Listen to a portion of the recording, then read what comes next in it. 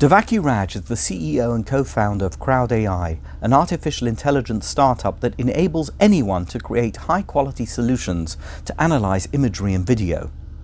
Educated at Oxford University, Raj is in her late 20s and began her career at Google Maps before co-founding Crowd AI. TechCrunch considers the startup a company to watch, and Forbes named Raj as one of its 30 under 30 in the science category in 2019.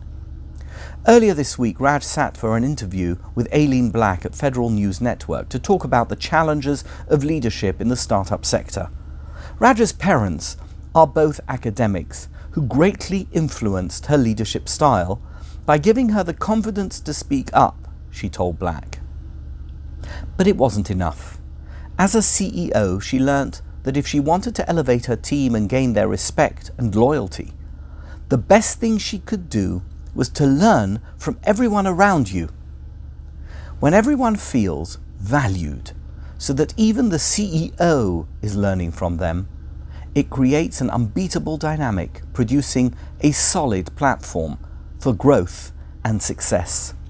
Writing for Forbes in 2016, another young entrepreneur, Samantha Harrington, wrote that learning from everyone around me, from my teammate to my competitor to the random person I bumped into in the coffee shop this morning, is something I find increasingly valuable.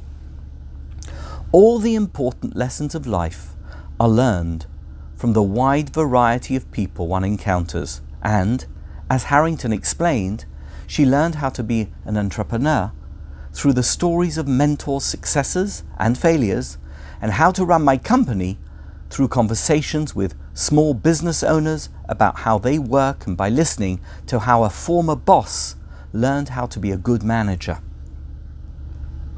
There is no one who you meet who does not have something to teach you.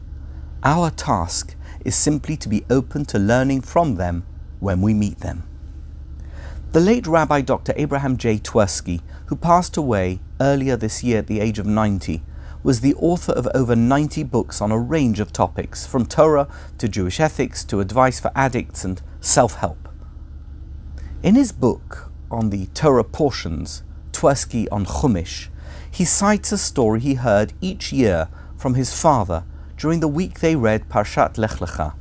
His father, Rabbi Jacob Israel Twersky, emanated from a family of Hasidic greats, most notably the Chernobyl Hasidic dynasty, and he was particularly fond of telling stories about Hasidic masters. This one was about Rabbi Meir, the Rebbe of Premishlan, whose exemplary piety and compassion meant that he was revered as one of the premier Hasidic leaders of his generation. Rabbi Meir maintained a particularly close friendship with the chief rabbi of Brody, Rabbi Shlomo Kluger. Temperamentally, these two rabbis could not have been more different. While Rabbi Meir was a holy man with a common touch, Rabbi Kluger was a bookish scholar whose legal opinions and numerous published works were eagerly sought by his colleagues, for whom he was an oracle of Jewish law. Once, when Rabbi Meir and Rabbi Kluger met, they ended up spending several hours together. As he was about to leave, Rabbi Meir turned to Rabbi Kluger and quoted a verse from Lech Lecha, which describes an interesting meeting between Abraham and a local chieftain after the mission to rescue Lot from the four kings. Umalchi Tzedek Melech Shalem hotzi lechem vayayin, v'hu kohen lekel elyon. And King Melchizedek of Shalem brought out bread and wine. He was a priest of God Most High. The Talmud in Nedarim informs us that Melchizedek was Shem, son of Noach, who was principally known for his role as the dean of an academy devoted to spiritual pursuits and learning about God. Meanwhile, Abraham was renowned for his extraordinary hospitality and kindness.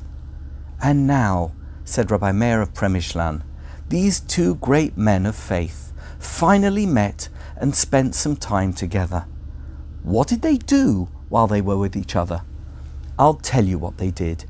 Each one learned something from the other. With this revelation, Rabbi Meir of Premishlan offered a novel interpretation of the verse he had cited to demonstrate the point. The verse begins, Ki Melchizedek of Shalem brought out bread and wine, implying that Melchizedek, having spent quality time with Abraham, had fully absorbed the superlative qualities of his guest's hospitable nature and become a gracious and generous host. The verse seems to conclude with a description of Melchizedek, but according to Rabbi Meir, it is not Melchizedek who is the subject of this statement, rather it is Abraham.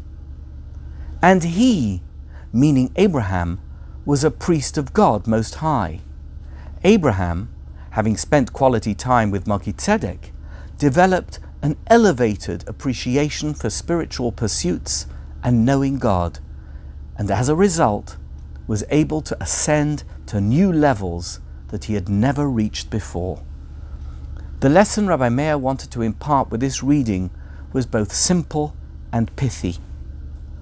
For people who were wondering how such two very different rabbis could spend so much time together, the answer was that Rabbi Meir had plenty to learn from Rabbi Kluger, and Rabbi Kluger had plenty to learn from Rabbi Meir. It was exactly because they were so different that the opportunity to learn from each other was so valuable. Rabbi Twersky concludes his piece by wondering why his father had repeated this story every year. After all, as he says, he knew I had heard this interpretation several times. He concludes that the lesson of learning from everyone you encounter is crucial if you truly want to remain a lifelong learner, and that his father wished to impress me with the importance of always being teachable, ready to learn something from every person. I could not agree more. It is a powerful lesson for us all.